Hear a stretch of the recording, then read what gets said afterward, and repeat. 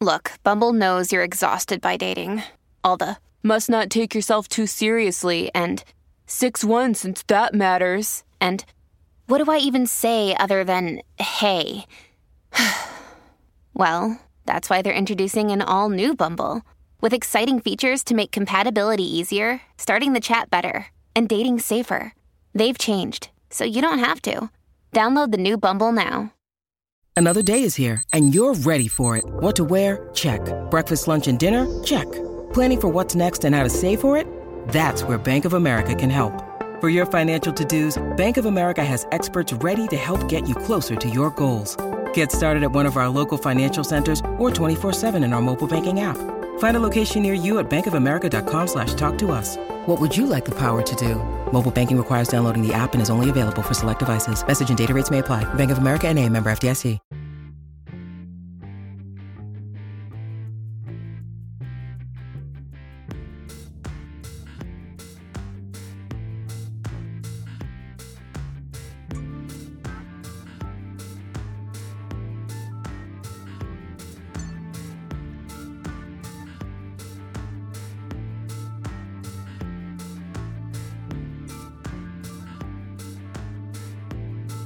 Welcome to Unlikable Female Characters, the podcast featuring feminist thriller writers in conversation about women who don't give a damn if you like them. I'm Lane Fargo, and I'm so excited to be chatting today with Rachel Harrison. Rachel's debut, The Return, was nominated for a Bram Stoker Award for Superior Achievement in a First Novel. She lives in Western New York with her husband and their cat/overlord. I have one of those too. And her new novel, Cackle, which is the perfect spooky season read, as you'll know if you listen to our fall reading preview, just came out. So welcome, Rachel. Thank you so much for having me. I'm excited to be on. Yeah, so excited to talk to you. I got to read an advanced copy of this book. I was actually, like, from the moment that I saw the announcement in Publishers Marketplace about Cackle, I was like, oh my God, I need to read this. Like, it just sounded exactly up my alley. And so I was planning to like bug your publisher or you for an arc. But then one day I was at my local independent bookstore, Women and Children First, and they have this little shelf with advanced reader copies sometimes, like when you go pick up your pre-orders and stuff, and they just so happened to have a copy of Cackle, and I felt like it was like Halloween night and I had just gotten the best candy. I was so excited. I think you got an arc before I did. Did I really? I Oh didn't know they no. existed, and I was like, "Oh, there it is out in the world." Oh, I It didn't was know exciting to that. see it. I mean, I read it, so I don't need an arc. But It's still exciting to get arcs. I think it's like kind of when it feels like a real book for the first time. yeah, I think with The Return, I don't know, maybe I'm dead inside because all these authors post like videos of their unboxing, Hmm. and I thought I was gonna get really emotional and cry. And my reaction was just like, "Oh, cool." Like, it was very strange.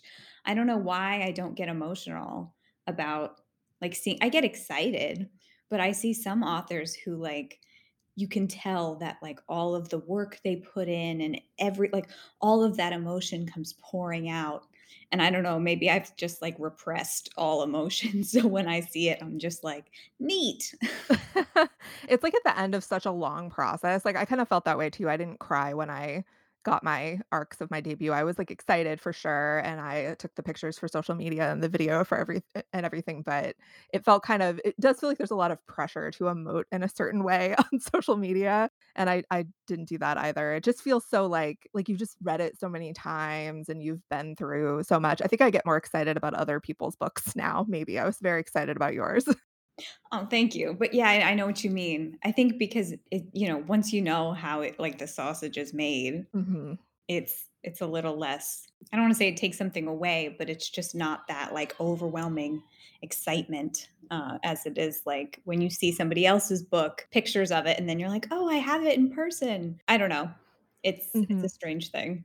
It doesn't feel like magic anymore. It feels like business. Yeah. By the time you get to the phase to get the art, because then you've done, your, intensive edits and things like that. And, it kind of shifts from the creative process to being more, like you said, business. Mhm. Well, do you wanna tell us a little bit about Cackle for anyone who hasn't read it yet? Sure. So Cackle is a wry contemporary witch book about Annie Crane, who just turned 30 and was recently dumped by her long term boyfriend. She is sort of forced to start over. She finds a new teaching job in a small town upstate. She's not thrilled about it. She's not handling the transition particularly well. That is until she meets Sophie, who is this beautiful, mysterious local woman who takes an interest in Annie, and the two form a friendship that may or may not be a good thing. I think it's a good thing. We'll talk about that. I think, with a story like this, there's that tension of like, oh, should Annie kind of give in to everything Sophie wants or like follow her down this path? And for me, though, I was just like, yeah, absolutely. Like, do whatever Sophie wants. She has like her life philosophy is correct in every way. She's never done anything wrong. Like, I was 100% team Sophie. What I love about this book, so I read a review, I think it was the Publisher's Weekly review, called it cheerfully ominous, which seems like very, very apt because this book is like super creepy and has a lot of horror elements, but it's also like kind of fun and charming and upbeat in this interesting way. And the setup feels like a rom-com or like a Hallmark movie or something almost, where she's moving to this small town and then it takes this horror turn. And I love that almost like bait and switch, or maybe it's just two great tastes that taste great together. I don't know. Did you think of it that way when you were writing it? Like it was sort of the rom-com setup and then the twist into horror, or not? No, I didn't. I think I was coming at it from more of like a fairy tale Hmm. folk horror hybrid setup where the small town is more of a like a setup for there's not as many people around, it's pretty remote, just to kind of remove Annie and put her somewhere that is strange to her, Mhm. and a backdrop to the story where something like this could actually happen, where it felt like for the potential for it to be real, like the reader could move to a small town and come across a Sophie. That I kind of wanted it to be this like magical place, not in a Hallmark way, but in a like, you could disappear into this place kind of way. Mhm. Maybe I just read too many rom-coms. I love that about it though. I mean, part of like the creep factor too is that everybody in the town knows Sophie has some sort of relationship with her. It's like the kind of place where you know absolutely everyone, you know their names and all their business and like possibly several generations back, you know everything about their family. And so Annie comes into that and is sort of off kilter in that way and has to catch up and doesn't know who to trust or who to believe. And I love that about the setting as well. Yeah, I liked having the opportunity to create kind of like a cast of characters of townspeople who are all kind of ambiguous in terms Mhm. of like if you can trust them, where do they stand, what are their intentions. In a very mild way, I think that this book is a lot different than The Return in terms of intensity and darkness. Mhm. But I liked the idea of playing with like on paper everything about Annie's situation is pretty great in Yeah. general.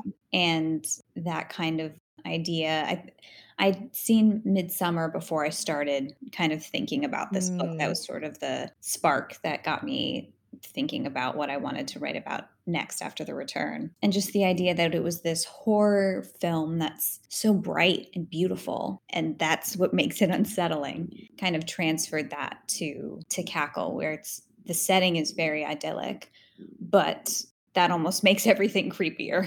Like, can you Yeah. trust this beautiful small town with this beautiful new friend with these charming, friendly townspeople? Yeah, absolutely. That is one of the most unsettling things about Midsummer, the like bright sunshine and flowers everywhere and everyone's smiling and like smiling so much it's alarming.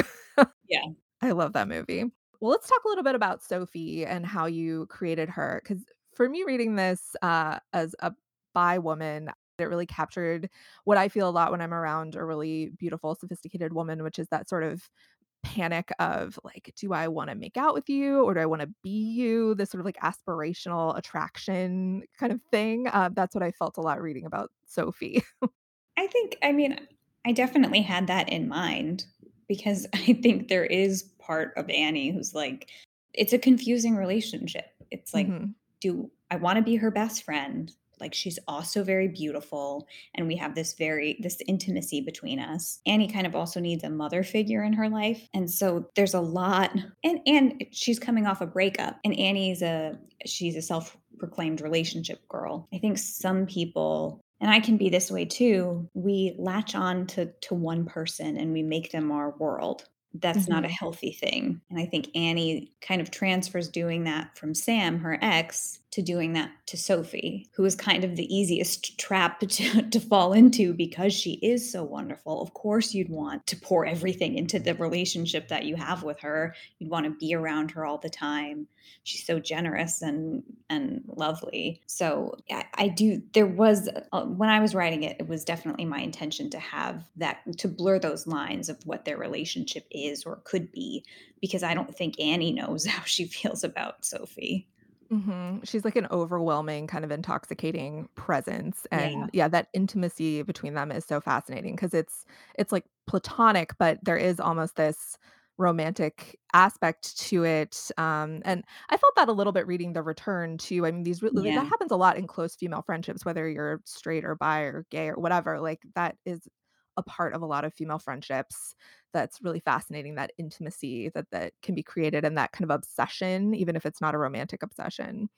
Yeah, that was definitely intentional in The Return as well, especially with the Julie Elise relationship. Julie will climb into Elise's bed and they'll sleep next to each other. I think when I find my relationships with my friends to be, way closer in very many ways than, with my husband. Not to say I don't have a close, loving relationship with my husband, but there's something different about female friendship that's hard to articulate, that is deep and mysterious. And I definitely wanted to hit on that in The Return because I don't see that particular facet explored a lot in portrayals of female friendship, unless it's like, way obsessive. And I Right. think that's rare. I think more often it's this subtle possessiveness or subtle, like, how close are we and is this healthy, as opposed to like the single white female kind of thing.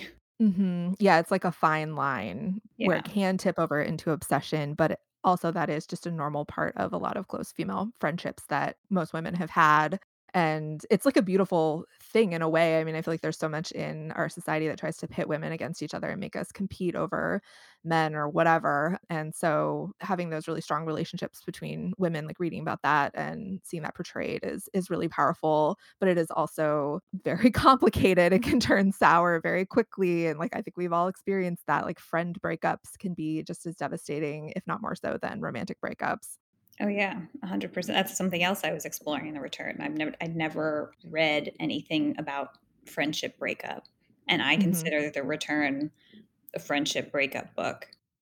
mhm, with quite a twist, which I won't Yeah, give away. with a little extra. Yeah, a little, just a little.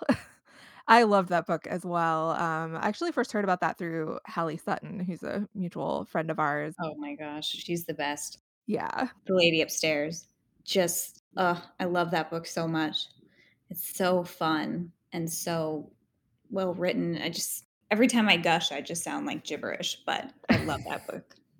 I do too. Yeah. And I'm so excited for her next one, which I know she's hard at work on right now. I'm actually going out to California in a week or two to have a writing retreat with her where we're hopefully both gonna finish our next books or get really close. So I'm all for that. I love that. That's great news for readers. it's gonna be great news for me too, because I've been working on this book for way too long and I need to be finished with it. I don't know if you feel that way sometimes about your own writing, but you're just like, oh, I can't look at you anymore. Oh, yeah. We know that feeling. Yep. I know it. Yep. Yep. But The Return and Cackle as well are so original, like such different takes on horror than that I'd ever read before. And I've noticed that I've seen so many literary agents on Twitter like doing those what is it, manuscript wish list, MSWL Yeah. tweets saying that they want like fresh millennial horror like Rachel Harrison. Like I see your Oh, name so really? much in these tweets. Yeah. Oh, that's so nice. I haven't seen anything like that. That melts my cold black heart. Oh. I know I saw one from my agent, and I've seen, some others as well. So I feel like your name is becoming synonymous with this very specific kind of Oh, horror. you can't say I'm too sensitive this week. Last night, I got emotional over a Dove chocolate wrapper. Oh, I no, was what did it like, I'm say? I'm very fragile this week, I think because Cackle just came out. That's just making me very emotional. Yeah, we are recording this during Rachel's launch week, which is a very, like, delicate time for any author, I will say that. Yeah. I'm I'm generally pretty fragile, but You know that when you open up a Dove chocolate and it's like, "You're worth it," and you're like, "Oh, I'm so worth it." That's, it's a dark time. Someti authors need a lot of validation, and if that comes from Dove chocolate, that is fine, like, wherever you can get it. Yeah.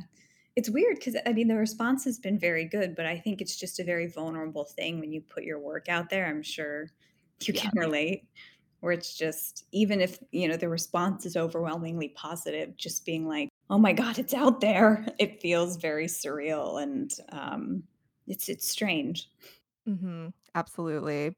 But yeah, I have seen a lot of people referencing your work in that way, like that they want to see more of this kind of horror narrative that's more about like younger characters and very feminist, very focused on the female experience. And then also something that seems to come up a lot in your books is the like economic disparity between friends. And I find that so fascinating because like especially in this time of global economic fuckery, like I think we all have these friendships that are not economically balanced where it's like in the return this comes up so much where they're staying at this hotel and like some of them can afford it and some of them really can't and that conflict is so interesting. I appreciate you bringing that up because I think a lot of people feel uncomfortable talking about money, Mhm. and I come from a family that wasn't really shy about talking about money, and I so sometimes I get myself in trouble, 'cause certain people like, I could talk to some friends about it, and they'll be like I can tell that they don't wanna talk about money, but it's can be a legitimate issue in friendships, Mhm. especially, I think, millennial friendships, because a lot of us, we graduated college and our close friends from college kind of scattered. And this was the situation for me. And I had friends who were living in different cities across the country. And a lot of it became, I came to visit you. How come you didn't come to visit me? Mhm. And I was like, well, I'm making $30,000 a year and I live in New York City. Yeah. Like, I can barely pay my rent or afford to eat. This is when I was in my early 20s.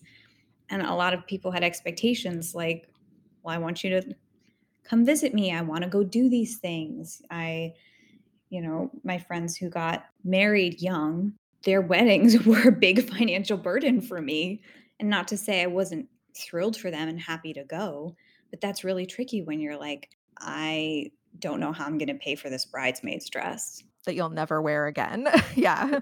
It's a real strain, and it wasn't something that I had prepared myself for or anybody else prepared me for, and it's hard because I had a confrontation with one of my friends who, they said, "I'm hurt that you don't come and visit me. Are we even friends anymore?" And I had to fess up and be like, I don't it's not that I don't wanna come see you, I don't have the money to." Mhm. And that was something that I wanted to put into the return because it's a real problem, and I think there's also an episode of Friends about this where Rachel, Joey, and Phoebe don't have money, and they go out to dinner with Oh, yeah, and they split it Chandler. wanna split equally.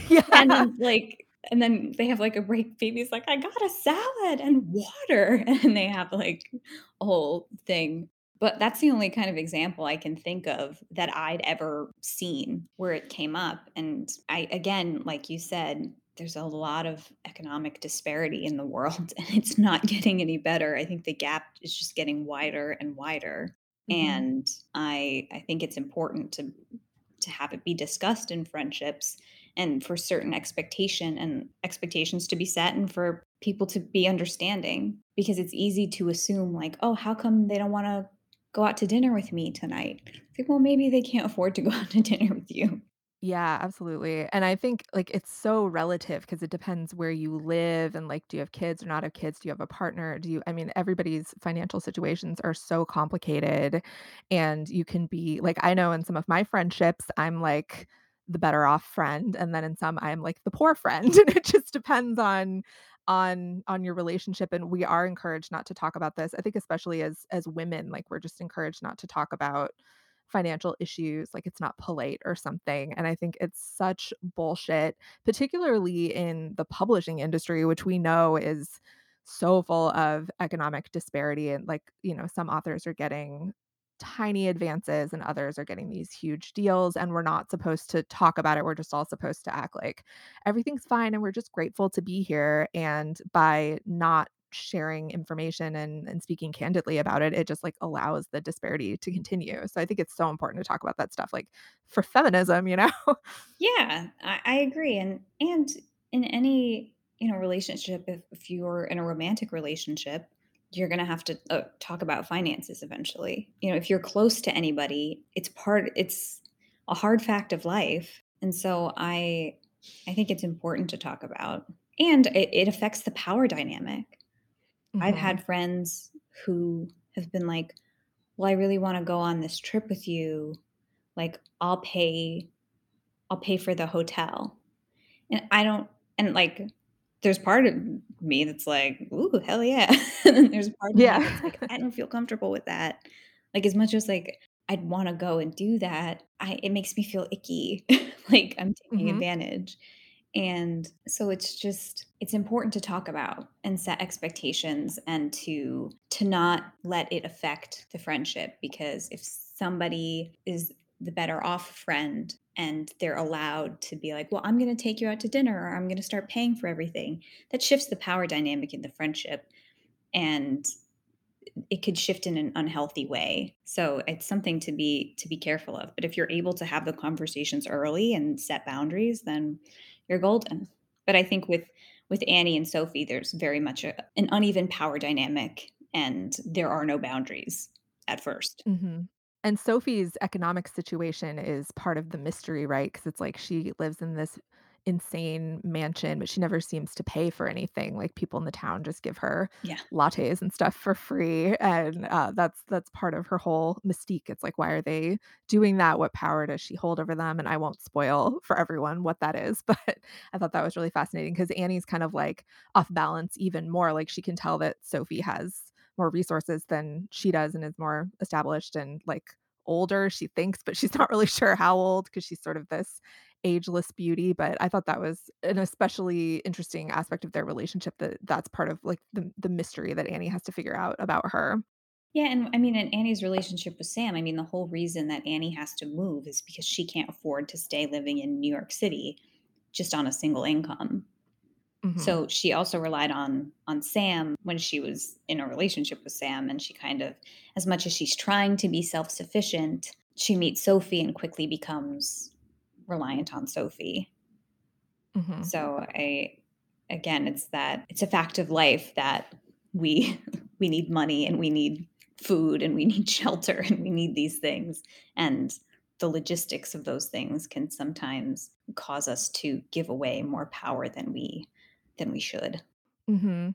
There is this, like, fantasy fairy tale aspect for women that we're sort of taught to want, like, the handsome prince who's gonna come and take care of us and pay for everything, and, like, that's the whole 50 Shades of Grey, like, bullshit fantasy, right? But then that's kind of terrifying to give away that much power, like, that the book I'm writing now actually has to do a bit with that, where it's, like, a very, economically imbalanced romantic relationship, and I'm really pouring all of my personal fears about being economically dependent on a romantic partner, which I have never been. Like, we've either been kind of equal or I've been the breadwinner so far in my relationship. But, like, it's really scary. It's like it's a fantasy to have someone take care of you. And it's also terrifying because then what if the relationship goes sour or like something else happens and you're just stuck depending on this person? Like, how do you get out? I don't know. I think about that a lot. Yeah, well, I so a lot of me writing Cackle was me like working out my vendetta against fairy tales and Disney movies, because when I was a young noodle brain child, I was the little princess. I ate that shit up. And I thought the only way that I could be happy in life, whether consciously or subconsciously, was if I, fell in love and got married, and, my future husband would solve all my problems and, you know, take care of me. And I very much drank that Kool-Aid. And then when I got to my early 20s and met the person I would eventually marry, I was like, wow, I'm in love and I'm happy, but I still have problems. I'm still not fulfilled in my career. Like, there's still things that I need to work out. Like my life didn't magically change into this like perfect ideal. And I think it was a rude awakening for me where I had to kind of start going back and like deprogramming myself as if I was like raised in a cult, where I was just like, wait a minute. It is kind of a cult, yeah. A lot of little girls are raised to look for outside validation or to do things in order to be validated and accepted. There was not, I mean, I think it's moving in the right direction, but, I was a kid in the 90s. There was not a lot of, literature or whatever about how we didn't need to seek happiness outside of ourselves. And that truly fucked me up. And so this book is very much me trying to spin that narrative. And it's not, I wrote the book that I could have used 15 years ago. And it's like it goes back to what you said about it's all of those fairy tale narratives and Disney movies, they encourage and they treat that happily ever after, prince comes and saves you as a good thing. They don't talk about the flip side of that, which is okay, they saved you, now you owe them. Kind of the flip side of it. Like, well, now you're the wife who lives in the castle and like you're going to have to do X, Y, and Z. It kind of just ends at that. Yay, we're happy. We're riding off on a horse into the sunset. There's no exploration of what that relationship is or what it entails. So, Yeah, that's where horror and gothic really pick it up. yeah. Where after the happily ever after, when you find out who Yeah. your husband really is or your witchy friend. I was thinking too while I was reading Cackle about, I mean, there's just been in the past few years this resurgence, it seems like, of interest in witchcraft and tarot and crystals and all this stuff. And I'm super into that stuff I too. am I know it's too, like so basic at this point, but it's like fun and kind of and a way to exercise some sort of power in yourself, like, or in conjunction with like in community with other women versus like in a patriarchal structure and everything. So I think there is like really something to it, like in this time when we're uncovering so much sexual abuse and other things that are extremely fucking wrong with the patriarchy, like that yeah. we've turned so much to witchcraft as a culture. Yeah, so I went to college in Boston, and I'd been to Salem before then, but my friends and I, whenever we were, going through a breakup or to have a like fun, easy trip, we'd go out to Salem. And so after one of these trips, my friend and I were like, let's buy tarot cards and learn to read them. And she never did, but I I did. And so I read tarot, I read them for myself. Sometimes I do like real tarot readings on Instagram. I think tarot is for me more of a way to reflect on things that are happening or could happen. It's a bit therapeutic. The same with crystals, where I have pretty bad anxiety. And like I'm holding a crystal right now because like I psych myself out and I make myself nervous. And to have something you can physically hold, I think kind of grounds me so I'm not too in my head. Yeah, I think it's important for women to have things where we can things for us and ways that we can, explore the world around us and make ourselves feel good and connect to other women and to the earth, to our environment. I'm very pro witchcraft. I think it's very broad, but there's a lot to explore in any way we want to explore ourselves and explore the world around us. I think we're entitled to, as long as we're not harming other people, obviously.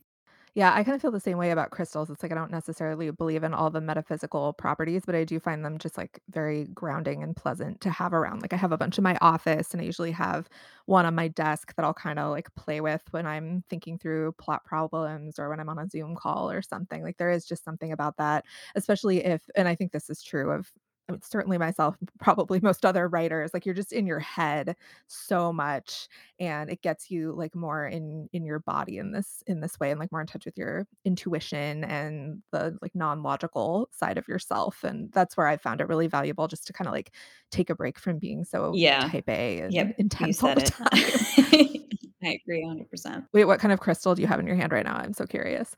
It's a little fluorite. Oh, I love fluorite. I have, like, a big tower, and then my friend gave this to me for my birthday, and then I also have, like, a little collection of crystal skulls that are, like, my little sons. I have a couple of those too, but I feel like I could always have more. Yeah, I'll grow my collection eventually. But, like, I think I how many do I have? I think I have 5 now. So and I started collecting them, like, 3 years ago. So I think over time like, now I get them as gifts Mm, because my friends know I like them. So it's very sweet. It's just nice to have physical things. I think a lot of times women in particular are criticized for being, like, materialistic, but, you know, we deserve nice things, yeah, totally. things that make us feel good. And I can't keep plants alive, so crystals are like the decoration in my office that sort of brings the natural world in. I have a, like, miracle lemon tree. It's very strange. I bought a baby lemon tree last summer, and I was like, "This is gonna die within, like, 2 months." I live in an apartment. It's a sunny apartment, but I was like, "There's no way I'm gonna keep this thing alive." And, like, 2 weeks later, it started growing a new branch, and it's a year later, and it has a bunch of branches, and now there's, like, 5 little baby lemons. Aw. They're green, so it might be a lime tree actually, but or maybe they just need a long time to turn yellow. But I'm very surprised. I'm like, I think this tree is magic. Yeah, I'm like, "You must be a witch." I can't keep anything alive, like, even, like, a succulent, it just dies if I look at it for too Yeah. long. I can't do it. Well, me either typically. So that's why I was like, I'll try it. We'll see. I give it 2 months. And lemon trees are I think are fickle. So I didn't have any expectations and I might be able to have lemons. So I don't know. I think the tree is magic. I don't know if I'm magic. I think the tree is Either magic. way. Do you have, a favorite tarot deck that you like to use a lot, or do you kind of vary? I kinda I just switch. have the classic Rider-Waite. I got it at Borders, RIP Oh, Borders, yeah. Wow. because we took the train back from Salem and we're in Boston and we were like, "Actually, we want tarot cards." And then so we went back out to Borders. But yeah, it's the same deck I had since college, so 12 years? Yeah, it sounds right. So I'm like, I get very attached to things, to my stuff. I was a kid where it was like, if you lose that toy, you're not getting another one. So everything that I have, I covet. Yeah, I just keep buying more and more, and it's kind of ridiculous at this point, but I'll do readings with, like, multiple decks just to use all of them because I like the aesthetics. I don't know. Yeah, there's so many beautiful decks out there that I know if I started to collect them, I'd get out of control very quickly. Well, that's the thing, it's a slippery slope with Yeah. crystals and tarot and all of that stuff. It's like but, can never have too many of those things or of books. That's my Yeah. philosophy. Whatever makes you feel good. Mhm. Whatever makes you feel good. Do you have any, like, favorite kind of spooky books for this time of year or any time of year really that you would recommend to our listeners? So my favorite book that I read this year, Build Your House Around My Body by Violet Cooper Smith. What a great title. I describe it as like a folklore ghost story visit from the Goon Squad, Hmm. where there's multiple narrators and or multiple perspectives and multiple timelines, and they're all interlinked in this really beautiful way. It's just a gorgeous, gorgeous book that has some genuinely unnerving moments. I recommend that book to anyone. It's so good. But I also want to reread The Year of the Witching by Alexis Henderson.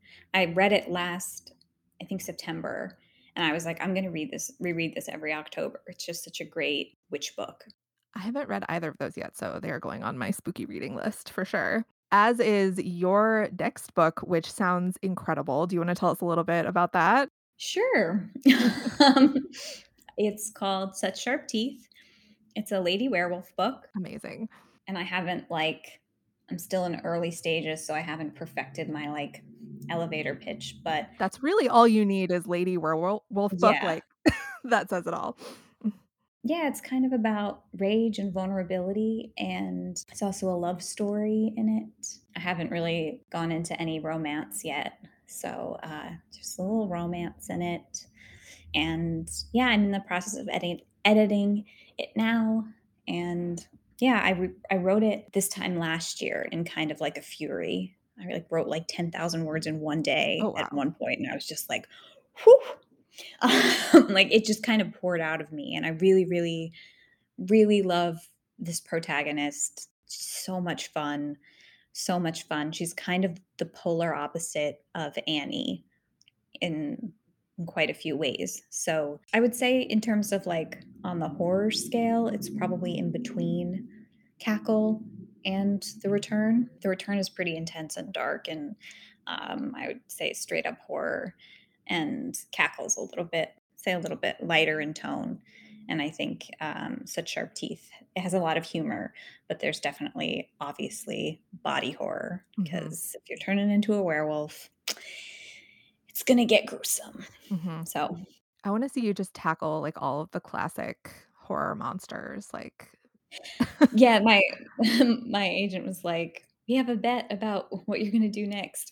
I do have an idea for book number 4, but we'll keep that for next time. okay. I don't want to get ahead of myself. Such Sharp Teeth is supposed to come out next October, so October 2022.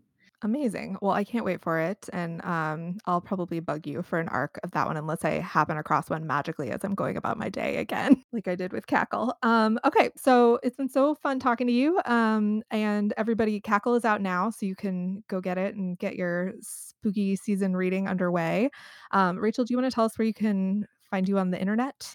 Sure. So my website is rachel-harrison.com. I'm on Twitter at RachFaceLogic, and I'm on Instagram at Rachel Harrison's Ghost. And I bet you can tell which one of those was made drunk at a bar and which one was made after I was already knew I was going to be a published author. Well, they're all amazing, I think. It's good to have variety. Thank you. Awesome. Well, thank you so much. And we'll look forward to whatever you write next. Because I just, like I said, I don't think anyone's writing horror literature the way you are. And I'm a huge fan. That means so much to me. Thank you so much. This has been the most fun, and I will certainly get you an arc if we can chat again next year. Absolutely.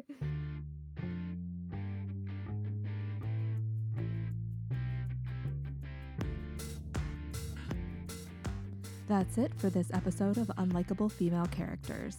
Don't forget to subscribe, and you can also follow us on Twitter at UnlikableFCPod for updates, book recommendations, and angry feminist rants. Our website is unlikablefemalecharacters.com, and we're also on Instagram at UnlikableFemaleCharacters. Thanks for listening.